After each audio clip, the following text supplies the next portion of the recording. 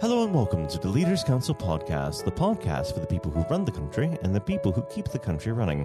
You join us in yet another overcast day here in the capital. I'm Matthew O'Neill, and today, as always, we ensure that we have a variety of distinct perspectives on leadership. First, we're joined by Jacqueline Totterdell, Chief Executive of St George's University Hospitals NHS Foundation Trust. Jacqueline, hello. Good morning. Good morning. Thank you very much for coming on the program today. Now, normally, we'd get straight into the subject of leadership, but the thing that's overshadowed almost everything this year, we must talk about how has the COVID-19 outbreak affected your organization? So St George's is a large acute trust in southwest London that is a tertiary centre, which means that we take lots of patients from other hospitals when they need super specialist care. So St George's became a centre for patients who required intensive care because of COVID. So we increased our intensive care beds from 66 to 150, which was the most amounts that we had. So we had as probably the same as most hospitals, a tough time. Our staff had a tough time, but they worked brilliantly together. We organised ourselves in a way that meant we could deliver care in a very, very different way over a very quick period of time, but sustained period of time. So I think our COVID time was probably much like everybody else's, but we had far more patients than your average hospital. Now, do you believe that this will permanently change the way that hospitals operate in general? Yes, I think it will. I think it will because I think we've always been very aware about infection prevention and control. So how do we make sure and ensure that patients don't get infections in hospitals and that we keep them as safe as possible? But everybody, both in the hospitals and the public in general, have had to change how actually we look after patients, how we keep patients safe, how we organise the hospital, and I don't think it's going to go away very soon. Of course. I also think that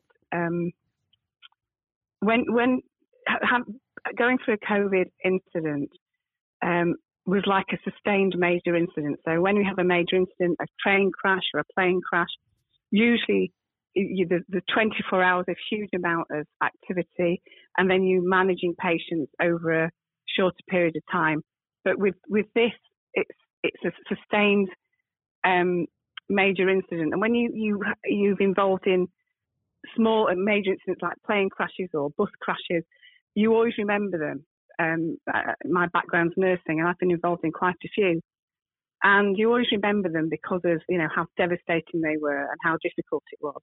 But for our staff, it didn't just affect a few people; it affected everybody. And psychologically, for them, thinking about that and reflecting on how many patients died or colleagues died will stay with them and probably change how they think and feel quite radically. So I think it changes healthcare in many different ways, not just in terms of how we operate the hospital, but actually how our staff respond and feel and reflect and go forward with those memories and those visions that they have about spending 2 months in full PPE looking after very poorly patients. And what sort of support are NHS trusts providing their staff to help transition through this period? So during COVID, because we didn't have a lot of other patients coming into the hospital, I mean that's a well-known fact that a lot of patients stayed away from hospital.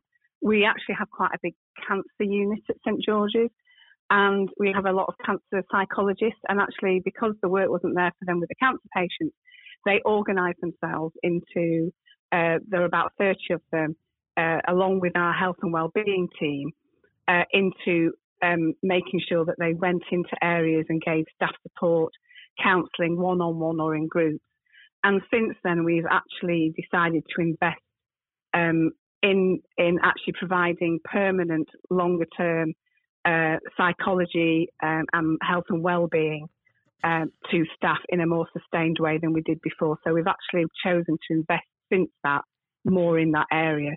We also were part of Project Wingman, which is where a lot of the furloughed staff from the airlines came and actually ran wellbeing hubs, and that was greatly appreciated by the staff as well.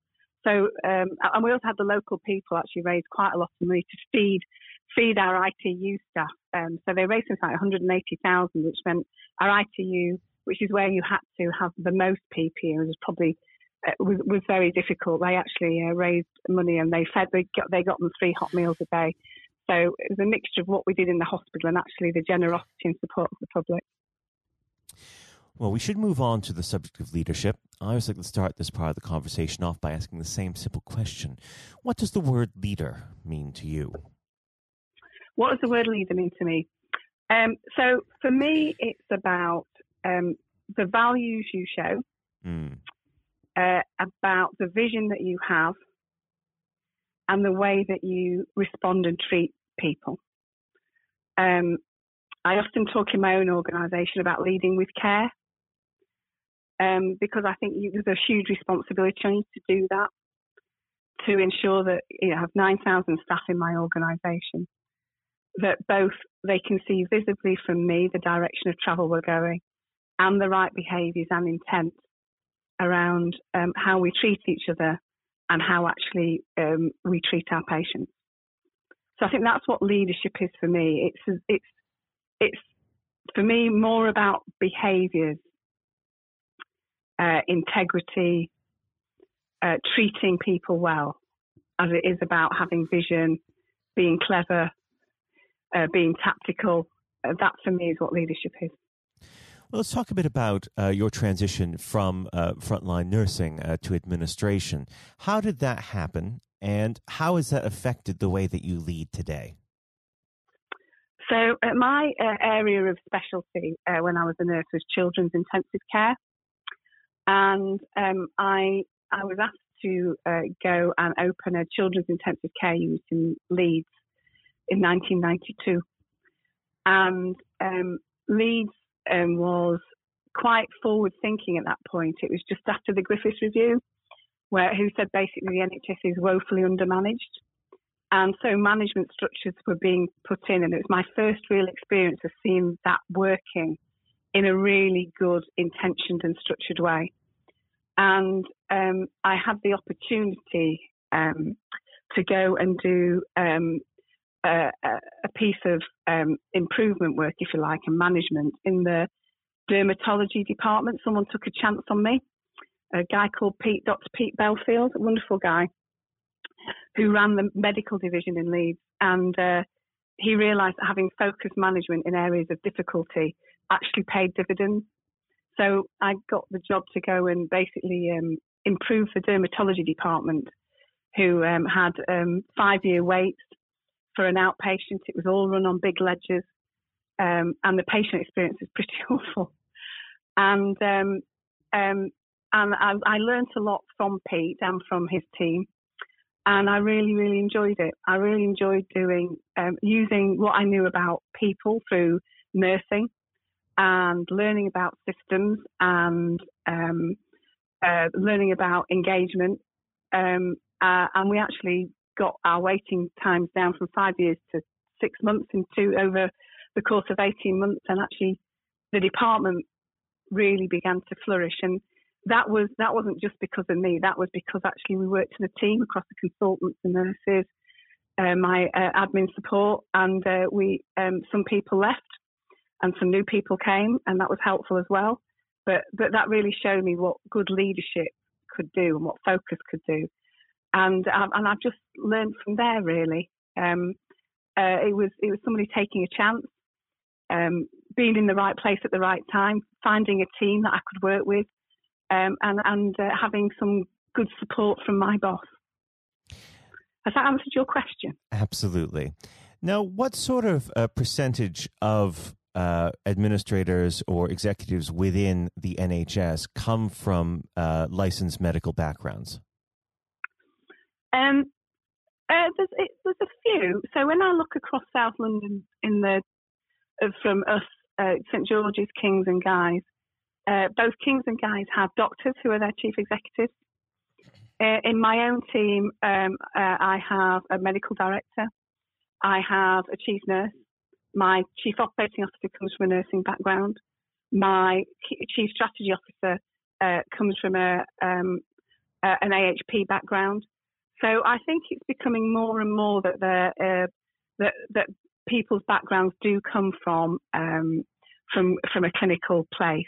There are clearly some people that, like your chief finance officer, who's more than likely not going to have a clinical background because the nature of the training they need and the experience that they have.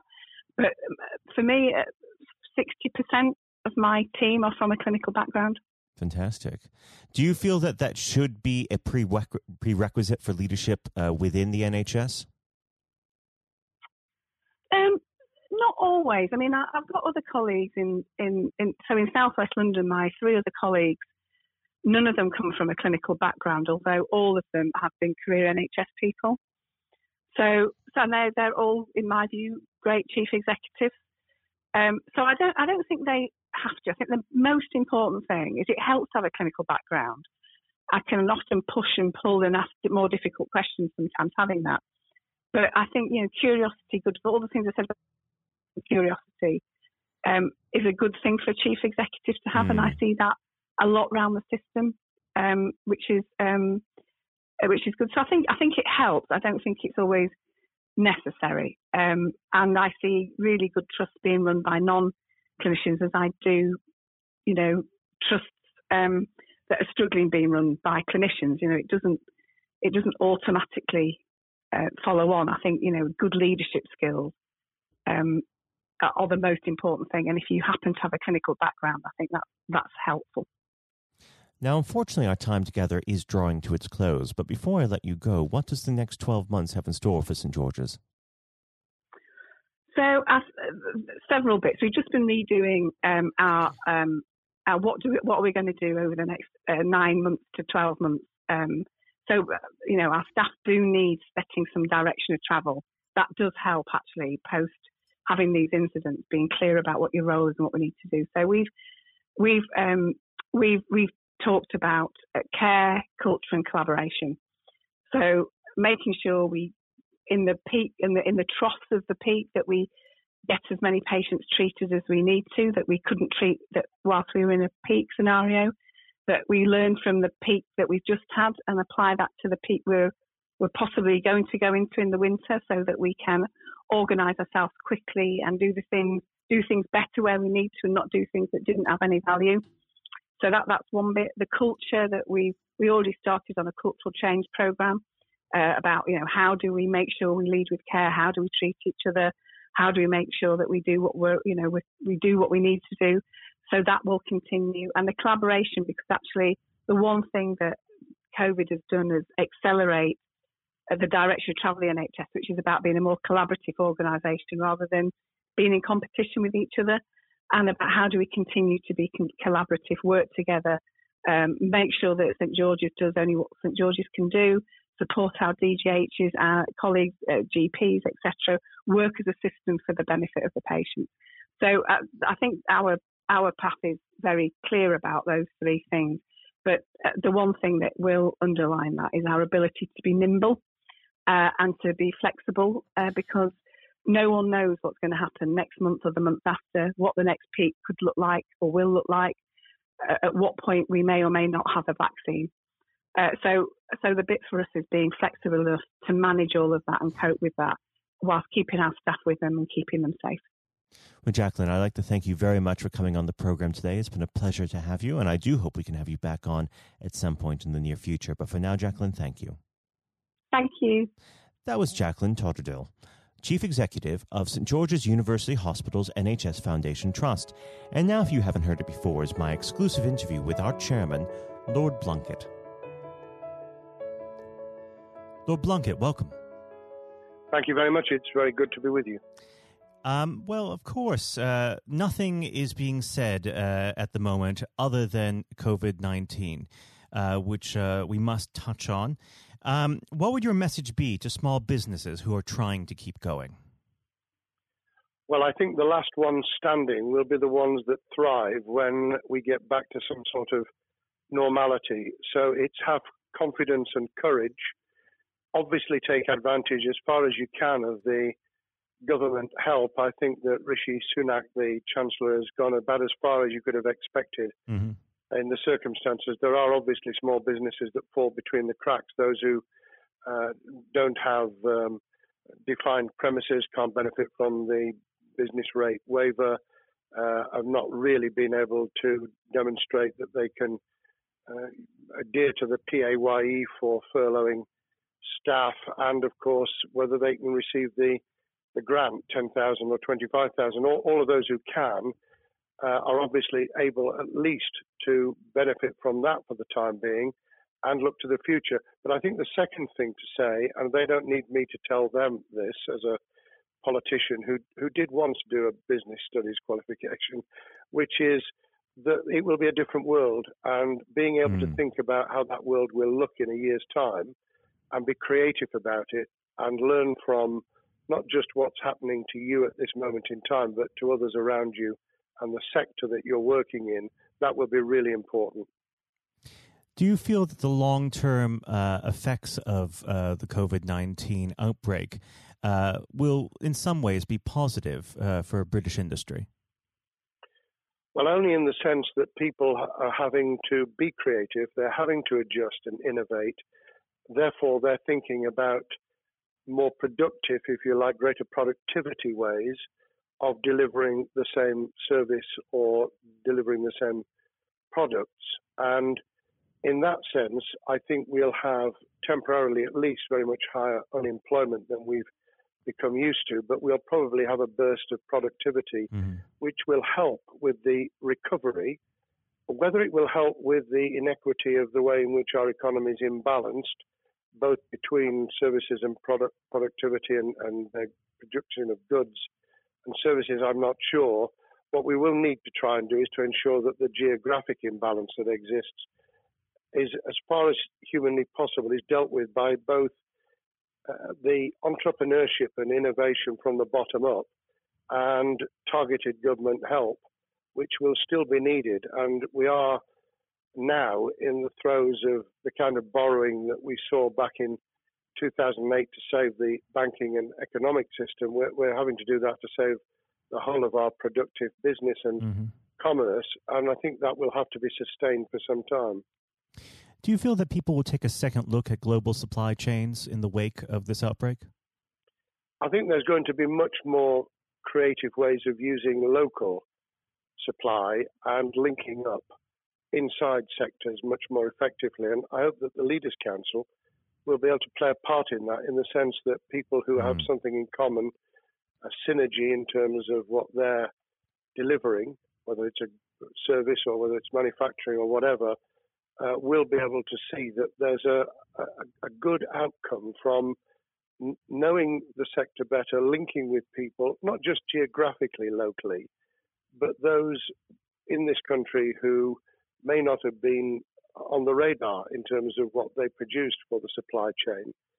And, of course, ensuring, because there's quite a lot of fraud going on as we speak with people getting into cyber attacks, that they'll also take account of going into the cyber security side effectively as well. The more we are online, the more people who are working from home, the more vulnerable those businesses and their supply chain become.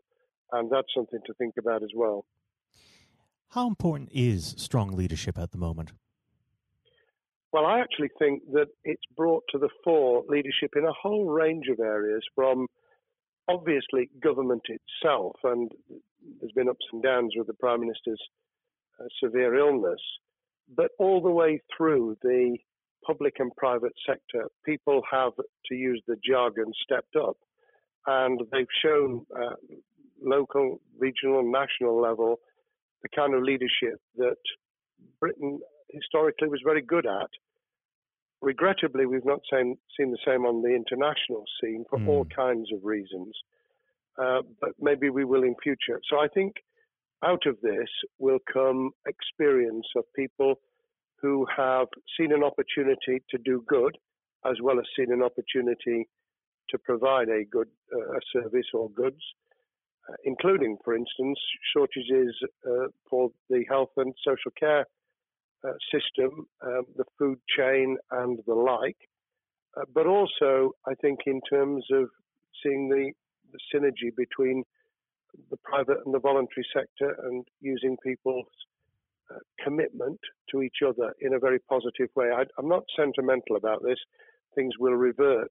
Mm-hmm. But actually, I think there's a kind of moment of moral judgment of people feeling that they've got a role to play outside the immediate survival that they're engaged in. And if we can hang on to a little bit of that social responsibility, that will be a very positive outcome. Absolutely. Now, what's your broad view of how the government is responding to this? Are you broadly supportive of their measures? Well, it may surprise people to hear that I have been very supportive. Of course, there's been legitimate criticisms about the speed of response on protective equipment and on issues relating to testing. But my own view is very similar to the challenge that was made to the Prime Minister of Italy when people said, why didn't you close Italy down faster? And he said, a fortnight before we did it, I would have been considered to be a madman and nobody would have agreed to do it if I'd tried to move too quickly. And I think that's something that we need to reflect on here in the UK. We may have seen the signals elsewhere across the world and taken them more seriously at the time. Hindsight is a wonderful thing, but as someone who's had his life in the opposite political party to the present government, I think that with some hiccups and mistakes, they've not done a bad job in what has been incredibly difficult circumstances. And you're absolutely right. In a liberal democracy that we live in, it's very difficult for people to swallow orders given to them from government. Well, the UK and the US, and to some extent the Scandinavian countries, have a very different history and therefore interest in maintaining the freedom to decide and the persuasion and consent that's required. Those countries that have experienced one way or another totalitarianism over the last century have a slightly different way of coming at this. I don't want to exaggerate it, but I think that that's why getting the balance right of getting people to go along with what you want them to do in their interests as well as the nation as a whole is a sensible, proportional balance. And I think we now need to adjust to the coming out of the crisis gradually, readjusting to recovery in the same way. Now, something you've mentioned recently on this balance is the police overreach in the enforcement of the COVID-19 structures that have been put in place. What have they done right, and where have they gone too far? Well, I think that they were interpreting what was not necessarily as clear advice as it might have been for all kinds of reasons, because people were feeling their way. I think what's come out of it has been a demonstration by local police services in some parts of the country that they could get people to do what was needed without the heavy hand of drones overhead or people being told that they shouldn't be walking in the street, because this was all about self-isolation, not incarceration. It was about getting people not to pass the infection on to each other and therefore to provide distance rather than to make our lives a misery. Those police services that adopted that policing by consent and chivying people along did really well. Those who went over the top, I think, soon got a very substantial pushback. And one of the strengths of our democracy is that you could have that debate. People could say, I'm terribly sorry, we think the police force in our area has gone over the top. And that in itself is a constraint and a readjustment. That's another strength of living in a country where you can have opinions and express them without actually being thought to be a fool. Now, of course, the government has faced criticism that they were slow to react, and Boris Johnson wasn't present at the early COVID-19 COBRA meetings. Now, Number 10 has claimed that this is normal practice. The health secretary often chairs corporate meetings related to health. Does this tally with your experience as a Secretary of State, or would you have expected the PM to be more hands-on during the initial stages? I think different prime ministers do have a very different style. And Boris's style, which I think will now be considerably adjusted, was very swashbuckling. In some senses, delegating is a good thing, as every leader of every business or public service knows. Those who try to pull too much into themselves end up with a massive bottleneck, great failure of trust, and the inability of people to show what they're worth and to demonstrate their capability. So I'd be very wary of jumping in and saying he was wrong to delegate the essential COBRA meetings. What I was surprised about was that he didn't chair the first couple, because my experience with Tony Blair for the 8 years I was in cabinet was that Tony was a great delegator, but he would get a grip to begin with, watch what the difficulties were, and then give people direction and confidence to be able to get on with it. So looking back, I think Boris himself probably thinks, God, I wish I'd spotted the signals from elsewhere in the world more rapidly, and I'd just been there. However, this also raises another issue. All of us in positions of leadership need good teams around us. I think after this is over, he will be assessing those who really did step up and those who demonstrated their inadequacy. I think we'll probably end up in a year's time with a much stronger cabinet than we have today. Well, absolutely. And of course, we've seen a significant drop in the visibility of certain special advisors like Dominic Cummings during this entire period. So it'd be interesting to see how that pans out. It's certainly readjusted the role of those behind the scenes with those who should be taking the decisions, having received advice. Obviously, there's been a complete transformation in the profile of experts, if I might use that term, who'd previously been denigrated. Scientists, medics, people with behavioral science understanding. My only criticism was, were we getting wide enough advice? Were we narrowing it too much to a couple of key centres in London? But that's because I've always been adverse to everything being London-centric. I think there's great expertise, wisdom, experience out in the sticks, and we should use it. Rightly so. Now, was pandemic planning part of your time as a minister, particularly perhaps when you were Home Secretary?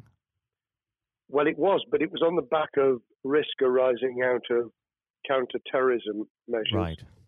I was the Home Secretary for 3 months when the attack took place in September 2001 on the World Trade Center and beyond. We did an enormous amount of scenario planning, both desktop and real. On the back of that, it was very heavily orientated to future developing terrorism risk. I certainly got involved with talking about pandemics. I remember being at a seminar in Edinburgh where the university there had done a lot of work itself on the issue of pandemics. And of course, we saw SARS and other things emerging. I think people have criticised the government for not picking up the report from 2015, 5 years ago. I think that what happens is human nature kicks in. You deal with what you're immediately faced with. You can sponsor reports, and this is true of business planning, of course, as well, and scenario planning for what business continuity will look like, recovery plans for business, what will happen if there's a cyber attack, what happens if there's an energy shutdown. These kind of things you can look at, but you're immediately turning your eyes to what's in front of you. And had we picked up a bit more on the danger from Ebola and SARS and what have you in the past, then we might have said, what if something hits us in the developed nations that we don't have a vaccine for, that we can't immediately whisk up protective materials or equipment, or for that matter, medicines that help with recovery, all of which we now see are a danger. I think this will make an enormous difference to the planning for the years ahead. I hope it will be widened so that we don't just look at what's happened, because very rarely do you see something exactly repeat itself.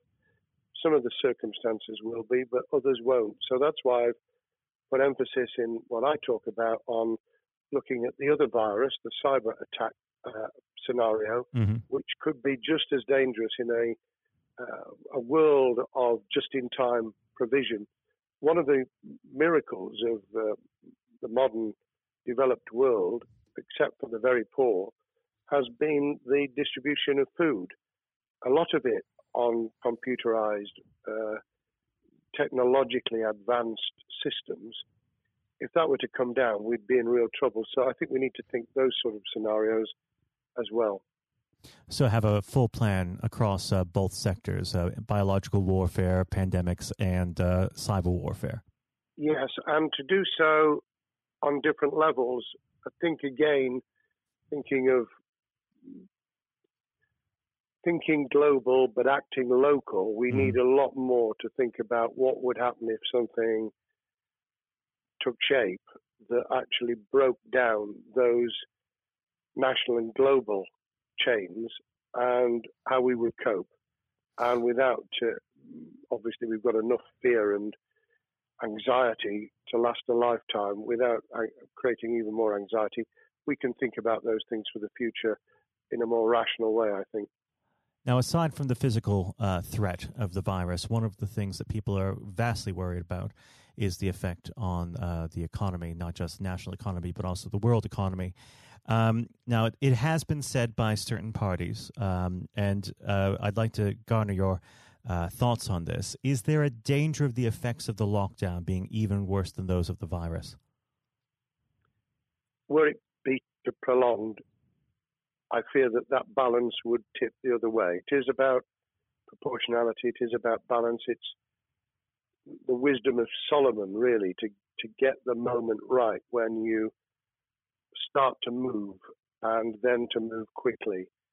There's no doubt whatsoever that we are stocking up, not just on the economic and employment front, which will be devastating enough, but on the health and social well-being front, enormous challenges, and they will need careful handling because there's a lot of people whose lives, for a variety of reasons, are at risk in the future on a scale that we've been dealing with over the immediate handling of the pandemic, concentrating really hard on those affected by COVID-19, those sadly who have died or been seriously incapacitated. That will roll over into the economic, the social, the mental health and cultural well-being of the nation, and that will need all of us to pull together as well. Absolutely. Now, do you believe the government's doing enough for business? I think that the speed of reaction once the scale of the pandemic was clear was very good. I've praised Rishi Sunak for his action. Remember, a chancellor who only just come into office was planning to deliver the budget in the middle of March and has had at least three equivalent budgets since. I think he's handled it very well. Understandably worried now about what we're doing to our economy. The level of borrowing is sustainable because of low interest rates, but it reaches a point, of course, where it tips over so that you can't then do the kind of structural investment requirements that the government were laying out before and in the March budget. And those will have their consequences as well as a planned payback over many years. I think we've learned something over the last few months. We needed to take immediate action. We don't want another round of austerity equivalent from 2010 through to 2019. I don't think the nation, on the back of what's happened and the challenges we have, could take that. And therefore, we need a different plan, economic plan, over a much longer period, just as we did from the Second World War all the way through to 2002, when the final American loans were paid off. Now, of course, one thing that's on everyone's lips. How much longer do you believe that the lockdown can go on for? I believe that we need to be substantially back in action as an economy in June. This obviously is led in terms of places where people would meet in large numbers, having to adjust to the fact that it will be longer for them. And sadly, that will involve business closures. It's why the Chancellor extended the furlough scheme to the end of June. Mm-hmm. But unless we get things moving in June, I think we'll run into the summer where all kinds of services and industries will have a chain reaction effect. And what happens with one will then have a major impact on another. And then you get the skittle effect where things get knocked down that you hadn't perceived were going to be affected. So I very much, if I were in government, and I always think of things in that context, what would I do if I were in government? I would be on the side from the second week in May, on the side of the hawks in terms of saying we've got to start moving, and we've got to do so with the collaboration and cooperation of the public who have got the message, who did behave, who responded magnificently. Let's try and get back, perhaps, doing things differently for a time, but substantially getting back to business as usual. And unless we do that, then those areas that can't and wouldn't expect to be back in action immediately get pushed further into the middle of the year and the autumn, and then they become unsustainable. Now, of course, one of the other major developments we've had recently are the changes in the Labour Party. So if we could just speak on the Labour Party for a while. This might sound like an obvious question, but how does Sir Keir differ from Mr. Corbyn? Well, I'm biased because I believe the Labour Party has come out of 4.5 years of a black hole of a nightmare, where it neither represented a credible opposition nor an electable government, and the combination was to let those who supported the Labour Party and needed some of its policies let them down very badly. Sir Keir Starmer both is a highly intelligent, professional lawyer who, as Director of Public Prosecutions, led the service well, had to take difficult decisions at a time of austerity, understands the world beyond Labour members, but has been able to do business with those who originally supported Jeremy Corbyn and was able to command support from them. His creation of a balanced shadow ministerial team has been very encouraging. I supported Lisa Nandy, who he's made Shadow Foreign Secretary, because I thought she understood the north of England and the disaffected former Labour voters. But I believe that Sir Keir has taken on board those who have something really sensible to offer, and I believe he will be both a great leader of the opposition. More importantly, he will then present himself as a credible alternative Prime Minister. And all governments need an alternative government at their shoulder.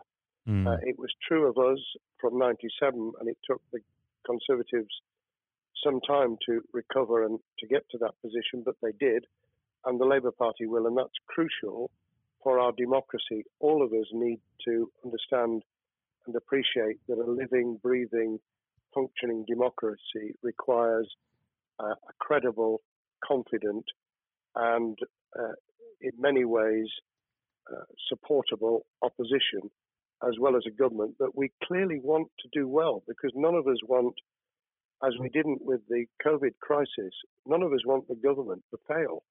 We want to see our economy recover. We want our social well-being to be taken into account. We want to overcome deep-seated inequality and poverty, and we want to do it with enterprise and entrepreneurship and business playing their role. And that is about leadership nationally, locally, in the private and the public sector, people with ideas, with confidence, with the ability to pull teams around them, above all, to have some idea of what it is they want to achieve and a very good idea as to how to achieve it. Now, of course, one of the biggest problems Secure is facing will be tackling the party's anti-Semitism problem. There has been a recent internal report that has been quite damning. What's your response to that report, and what does Secure need to do in response? Well, there are two reports. One which is being produced by the Equality and Human Rights Commission, which he will, and has already indicated, will implement in full.